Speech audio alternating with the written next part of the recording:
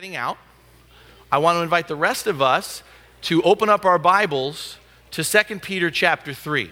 And if you don't have a Bible, there's a Bible that's there in the pew that you can use. That Bible is yours to keep, by the way. If you don't have a Bible, or if you have someone in your life you want to put a Bible in their hands, that's for you to take. But if you take a moment and open up to 2 Peter chapter 3. Are you there yet? Are you there yet? You remember that question? Are we there yet? Maybe do you remember yourself asking that question a lot as a child? Or maybe like me, you've come full circle and now you find yourself hearing that question as an adult.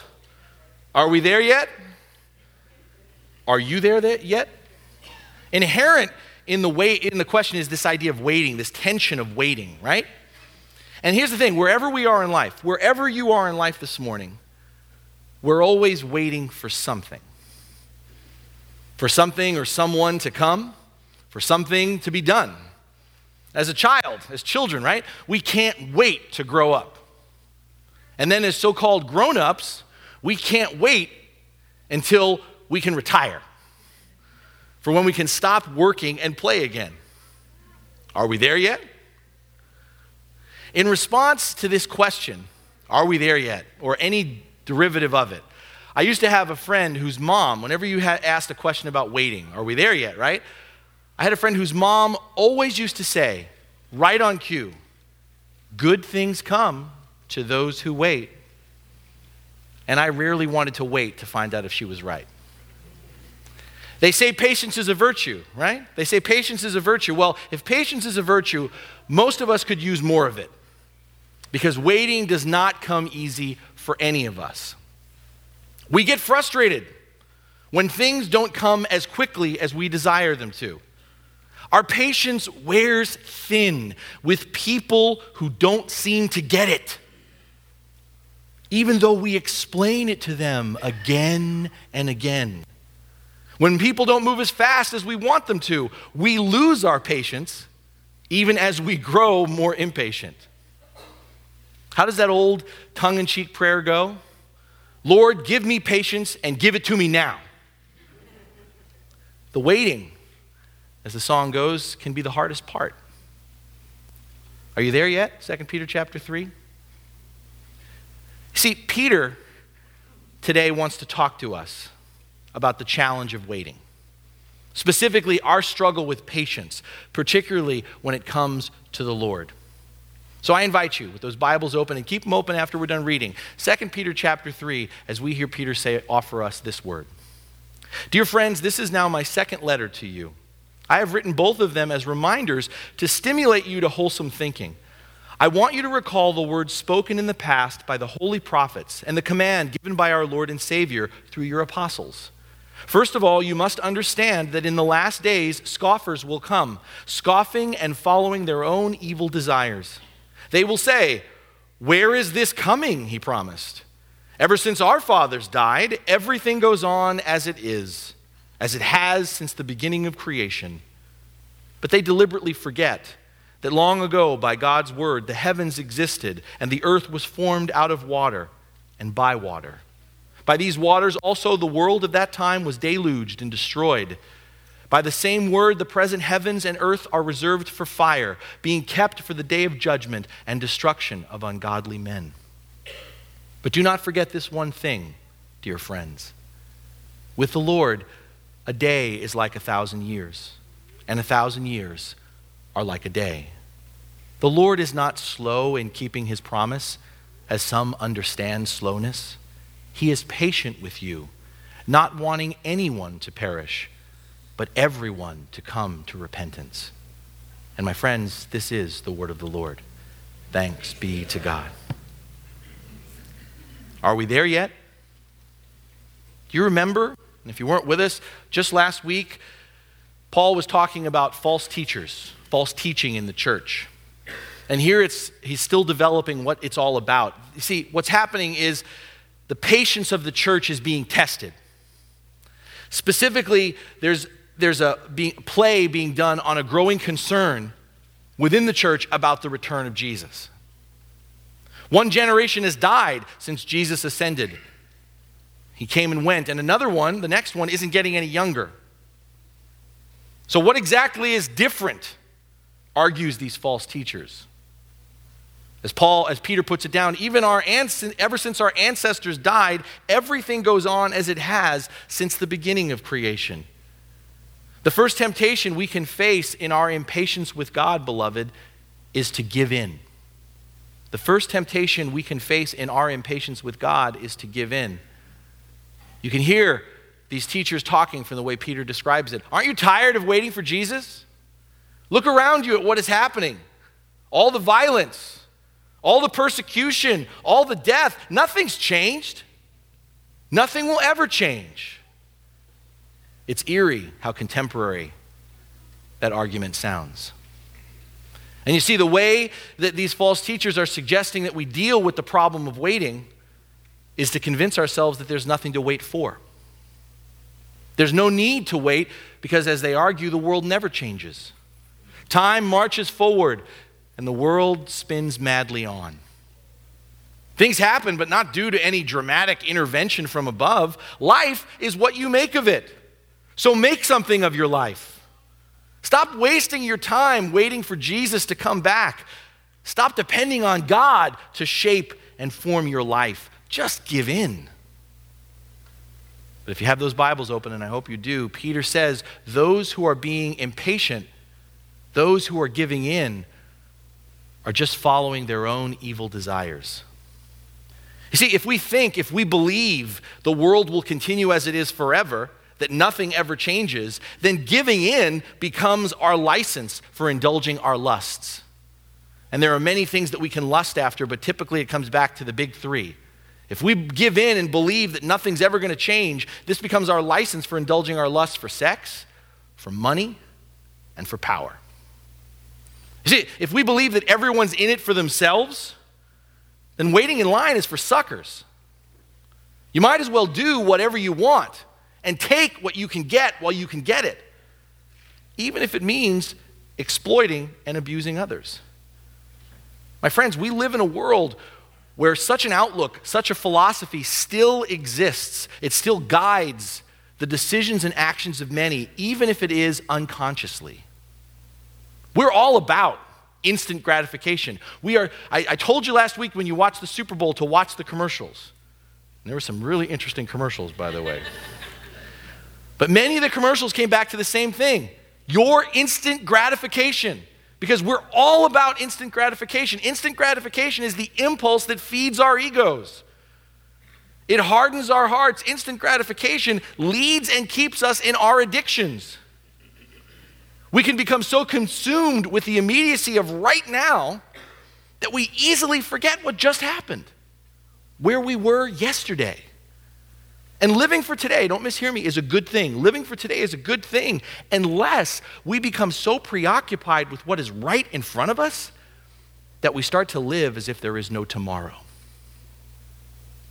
Peter's counter to this claim that nothing ever changes, that God has never done anything, is to have us step back and look at the very universe we find ourselves in. The world around us, the one we experience with our senses, Peter calls the earth, and the unseen spiritual realm that Peter also describes, the heavens, have not always been there. Peter reminds us that things haven't always been going on and on unchanged. The clock started at some point. Peter reminds us all that time, the very understanding, the nature of time that we have, the universe that we live in, was brought into being by God's creative word. And ever since, time and time again, God has intervened in this world in direct and dramatic ways. Peter specifically recalls one time when God intervened in judgment, when the world we once knew perished, except for the 8 who were saved, and the world was recreated. Fast forward ahead to the cross, and we realize God has spent everything changing things. He's reconciled all persons to himself in Jesus Christ. You see, for Peter, Noah and the great flood isn't just a nice little story to tell the Sunday school children about a floating zoo. It's a sign that things have not always remained as they were. It's proof that the Lord is changing things and will in the end, not with water, as Peter writes, but with fire, burn away what is old. Burn away what is sinful. Burn away what is dead and bring about a new heavens and a new earth. Those who think, those who give in as if there are no consequences, that a reckoning, a righting of the world will never come, are gravely mistaken. Beloved, in our impatience with the Lord, we cannot give in, because to give in is to surrender. And it's to surrender not to God, but to surrender to our own will, our own whims, our own wishes. Giving in is doing what we want to do. Giving in is living for ourselves. And that means living for ourselves, whether that we're living in terms of what's in it for me and grabbing all that we can. It's also living for ourselves if it means playing it safe and keeping our heads down and becoming less than we were intended to be. Either way, whether we're being arrogant or whether we're just running scared, giving in is living for ourselves, and that means living apart from God. And as Peter tells us here and elsewhere, repeatedly, there are consequences for living apart from God. There is judgment. That's sort of fallen out of fashion in the church these days because we haven't always expressed it fully, biblically. But there's no denying there is judgment. There's the judgment that we experience in our day-to-day lives. The judgment of the Lord we experience in our day-to-day lives is God leaving us to our own devices.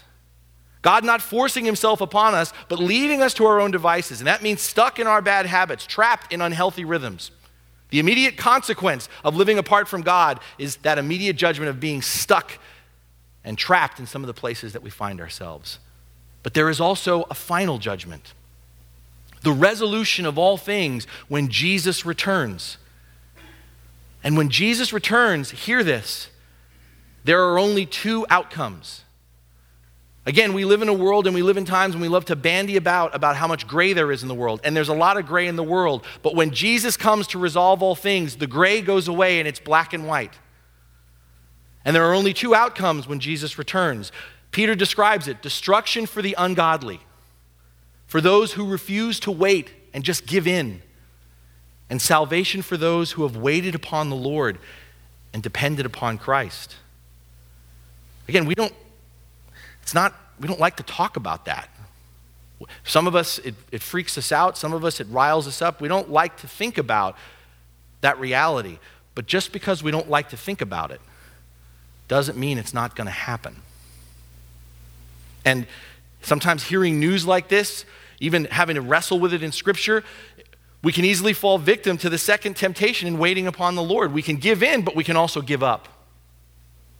Peter describes these false teachers as mockers, scoffers. And scoffing or mocking God is not so much to reason against the truth of God as it is to disdain, to belittle that truth. And in this case, they're belittling, disdaining specifically the Lord's timing. Peter tells us, they say, "Where is this coming he promised?" And a little later in our passage, Peter unpacks what's behind this question.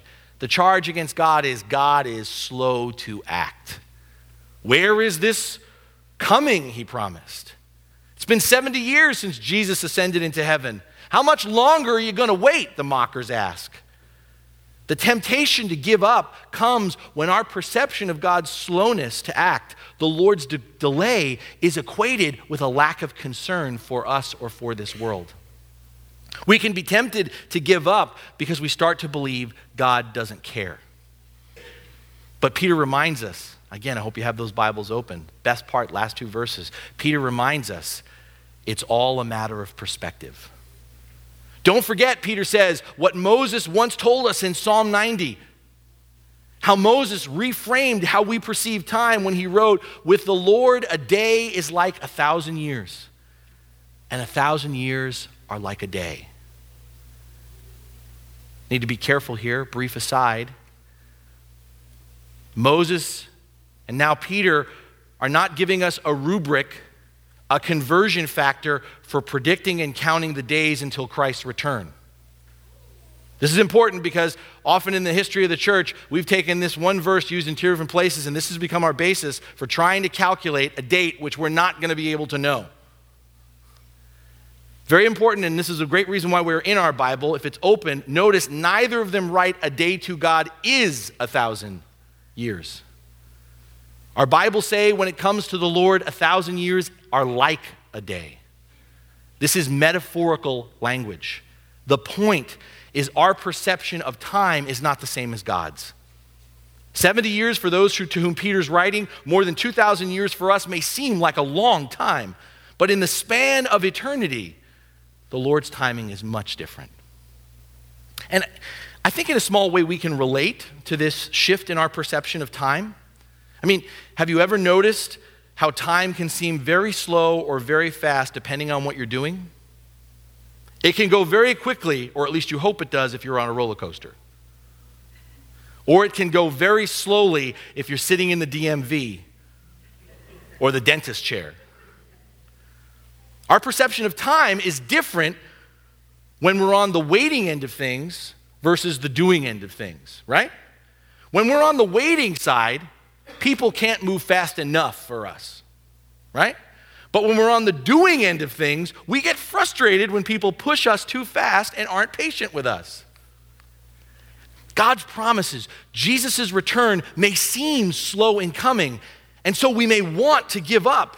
But Peter reminds us, the prophets testify, the time is coming. Jesus himself assured us, though the hour is unknown, the day is certain. We shouldn't, we can't give up. We just need to look at God's timing in a new way. The question isn't what are we waiting for? The question we need to ask ourselves is what is God our Father waiting for? What we perceive as a delay, a lack of concern or care for us, Peter writes is just the opposite. As we continue to grow impatient with God, believing the Lord to be slow in working, Peter writes, God our Father is actually demonstrating his patience towards us. And while he doesn't go on to explain the reason for the seeming delay in Jesus' triumphal return, Peter does reveal specifically how and why God is patient with us. Our Father doesn't want anyone to perish, but everyone to come to repentance. So the delay in Jesus' return is not an indication of God's indifference or distance from us. It's a demonstration of the Lord's deep concern, his infinite patience with us. The bottom line is Christ hasn't returned for his bride yet because she's not entirely finished. Like a painter outside of a painting. We're in time, but our Creator is outside of time. And the masterpiece of the church is not yet complete. God hasn't missed some cosmic deadline for the end of the world as we know it. No, our Father is merciful, passionately patient, in desiring that none would be left on the outside looking in, that all would turn around, believe, and follow Jesus home. Peter wants us to hear this. The Lord is patient, willing to let his purposes be worked out for you and through us. We can't and we shouldn't give up because, in other words, the Lord refuses to give up on us. If you're here this morning, if you're someone this morning who's still wrestling with God, if you still are here this morning and you're stuck in the unanswered questions you have, bitter in your disappointments due to what you see as God's delay or inaction, I want to encourage you, based upon Peter's words, to take a different point of view.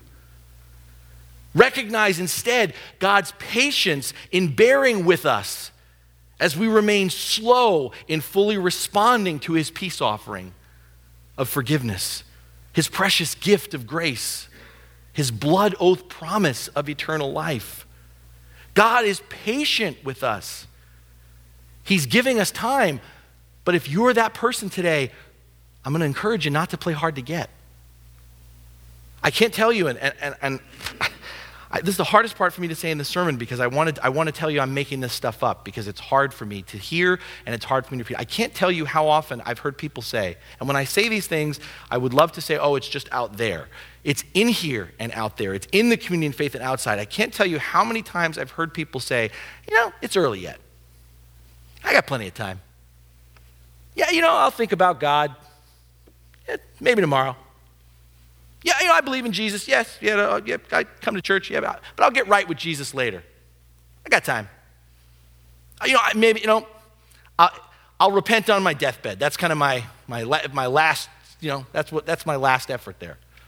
I'm not making this up. I mean, that blunt, brutally honest.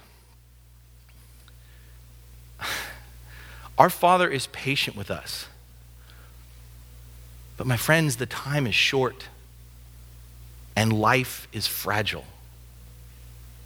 Sickness, tragedy, death can come on us very suddenly and unexpectedly. Don't wait to embrace God's patience. His desire from saving us from perishing, from destroying ourselves, or being taken captive by others.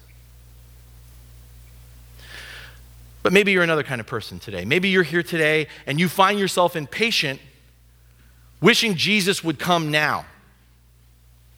Like my wife. I'm outing my wife right now. I did this in the first service and I live to tell, so I think I'll be okay the second time around, but there's no telling. Oh, she's back there. My wife and I, if you didn't know, met when we were really, really young, high school. And my wife very much believed and would preach it to me, the return of Jesus. Am I ready? And in her passion for the Lord's return, she was convinced that Jesus would come back before she turned 30. And when that didn't happen, certainly the Lord was coming back before she had to experience 40. Needless to say, she's not happy. All kidding aside, some of us may be here today impatient, wishing Jesus would come now. If we're here and we would confess that we're tired of waiting for Christ to return as we live in the brokenness of this world, maybe we need to learn to watch the clock and to read the calendar differently. Instead of being frustrated with all the time we have left to wait, maybe we ought to give a little more consideration to all the time we are being given. Let us recognize, too, God's patience with us in giving us all the time we need to pray, to serve, to bring others to share in the joy of repentance, the freedom of forgiveness, the security of unconditional love, and the hope of eternal life in Christ. Did you ever stop and think in your impatience that might be what God's up to? That God's giving you time, not just for yourself, but for what he can do through you, what he desires to do through you. We're all waiting for something. That's where I started. We're all waiting for something. The question is, are we waiting on the Lord for whatever it is? You here this morning? You end up here, not for baptism, scouts. You didn't know, never been to church in a while, and maybe you come every week. Are you here this morning dealing with a perceived delay by God in your life right now? Is it unemployment or underemployment that's lasted weeks, months, maybe even years? And your patience is wearing thin. You're trying to work so hard, but you still can't seem to make ends meet. It's check to check. Or maybe you're here this morning and if you're really honest, if you share it out loud, you're just not healing quick enough. You're sitting here and you're struggling to get well with this illness that just keeps lingering on, with a cancer or disease that is no longer in remission, with surgeries, therapies, treatments that seem to pile up one on another, and you're just starting to lose your patience. Or maybe you're in a dry spell. What's often been called in the history of the church the dark night of the soul. You struggle to pray, you struggle to sing, to read your Bible, to give, to serve, because the Lord seems so distant, so unresponsive in your life right now. You have so many prayers that seem to go unanswered, or you have so many prayers that are being answered, but not the way you wanted them to be.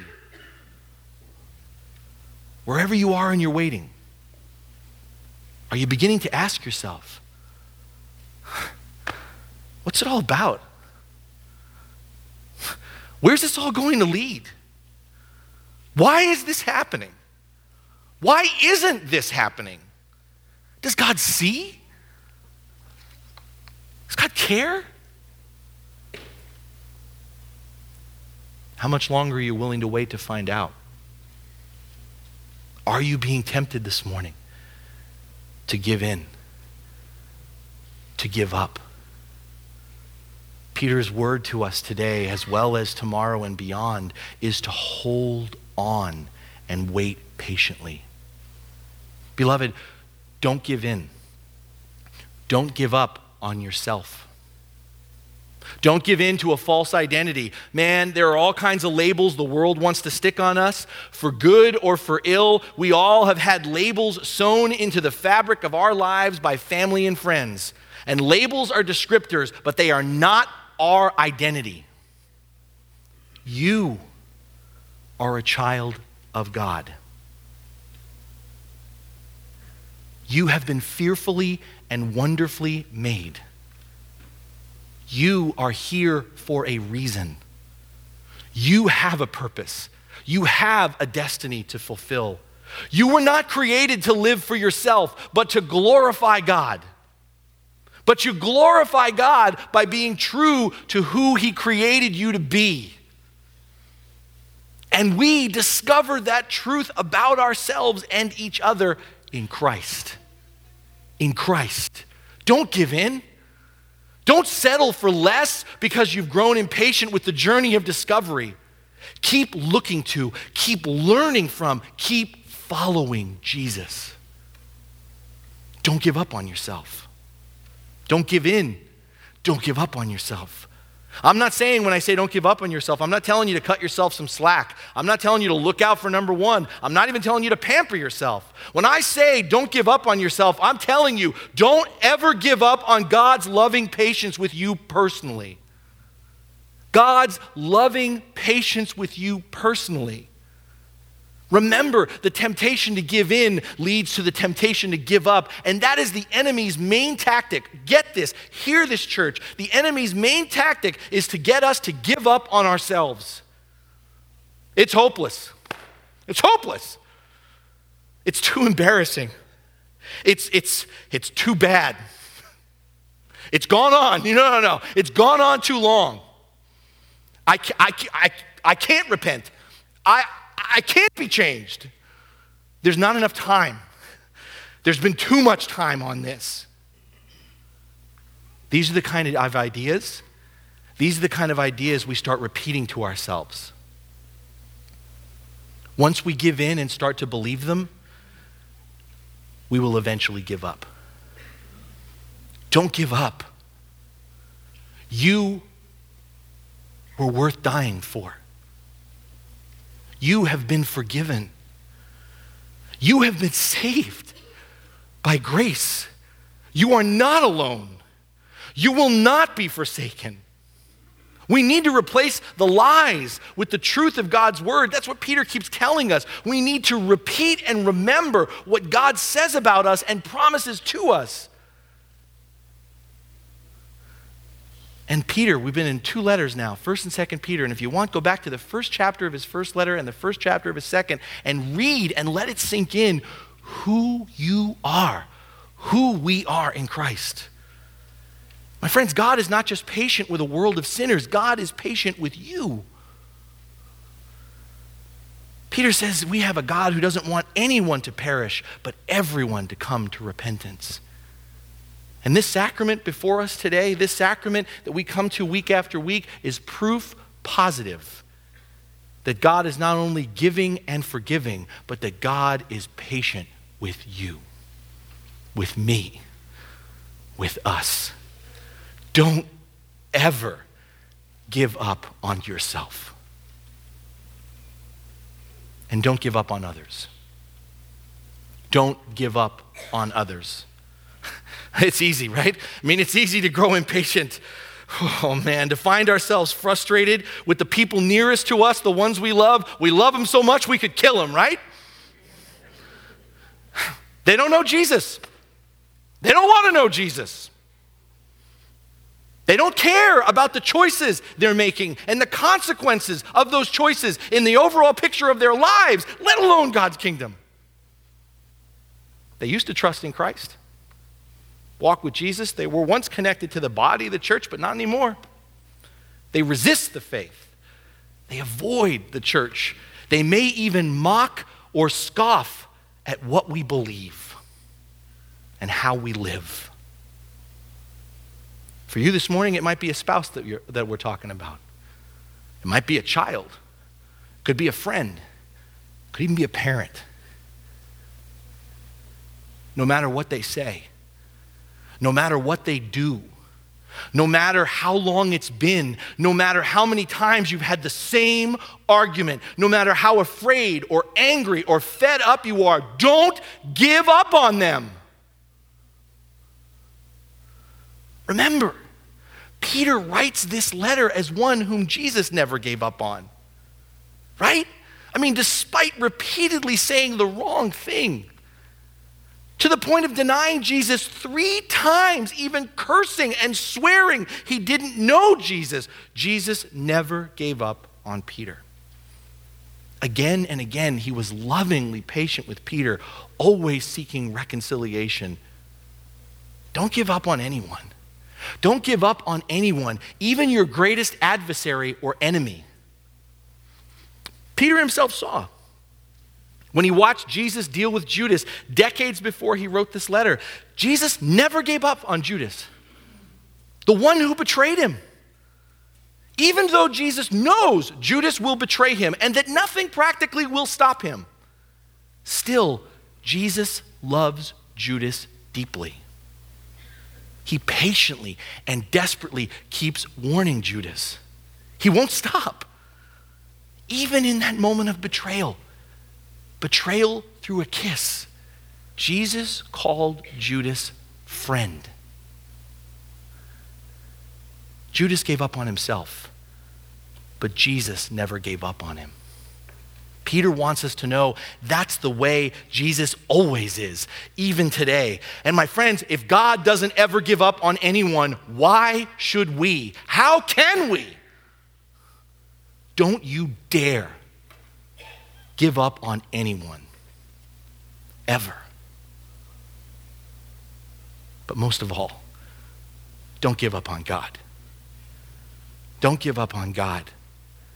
I know it's hard. I do.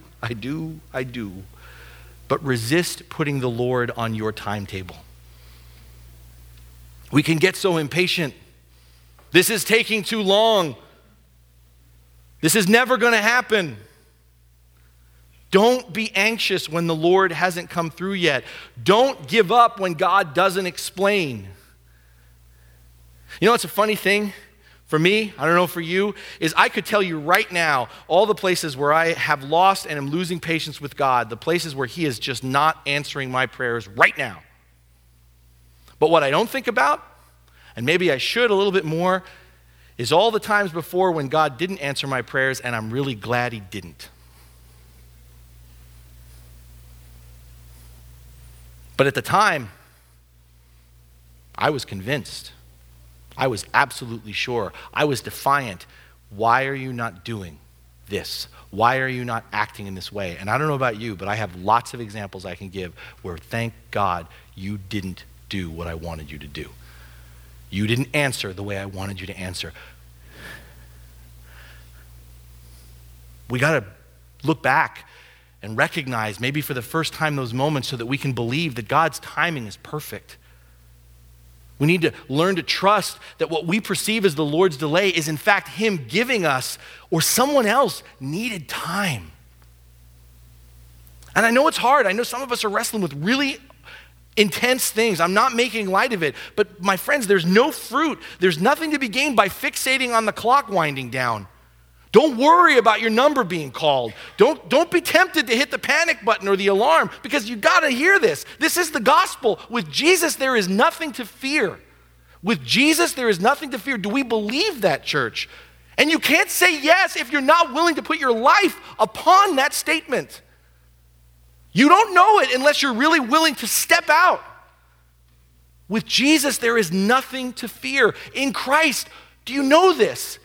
Have you let this seep into your life? In Christ, we will never run out of time because we are being prepared. We are being carried into eternity where there is more than enough time for us all. See, when we start believing in the reality of the other side, that's when we start behaving differently on this side. Don't ever give up on God.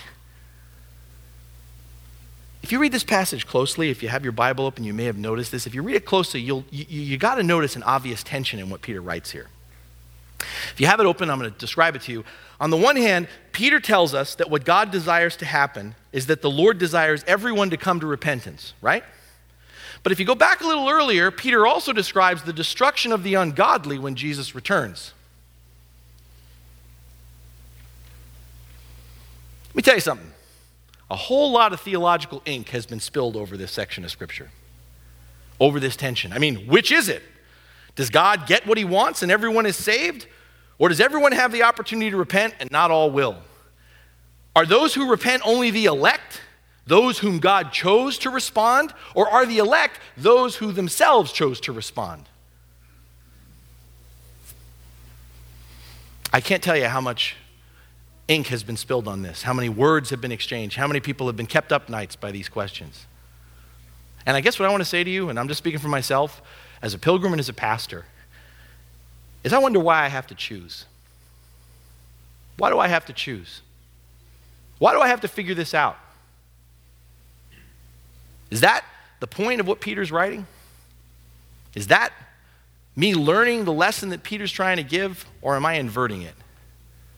I stand before you today, and again, I'm speaking just for me, and I choose instead to be in awe, gobsmacked by a God who loves me so much that he's willing to give me all the time I need to appreciate and share the grace he has given me.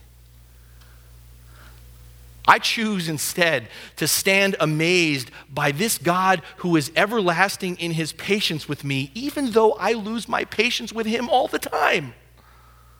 This God who never gives in and never lets me be the God of my own life and the Messiah in the lives of others that I convince myself I would be really good for. This God who never gives in and lets me have it my way, my kingdom, my will, even though I'm sure I'm right all the time. But my history tells a different story. I choose to get on my knees in thanksgiving and praise for our God, who even though others have, has never given up on me. No matter how far I've fallen, no matter how distant I make myself, no matter what a fool I've been, my God never throws up his hands. My God never backs away. My God never cuts me off. He's always the same. The same Father waiting patiently on the horizon for me, running towards me when I start heading in his direction, clothing me in his righteousness, killing the fatted calf for me, and welcoming me home. The waiting can be the hardest part. But I'm not going to give up on myself. I'm not going to give up on anyone, and I'm not going to give up on God because I've got nowhere else to go. There's no one else to turn to. No one else who has the words of eternal life. No one else who has time for me. No one else who can take me, make me into all that I long to be. So I stand before you today and I choose to believe after a long time that my friend's mom, that Peter, my brother, are right. Good things do happen to those who wait. And so I choose to keep waiting on the Lord. How about you? Amen.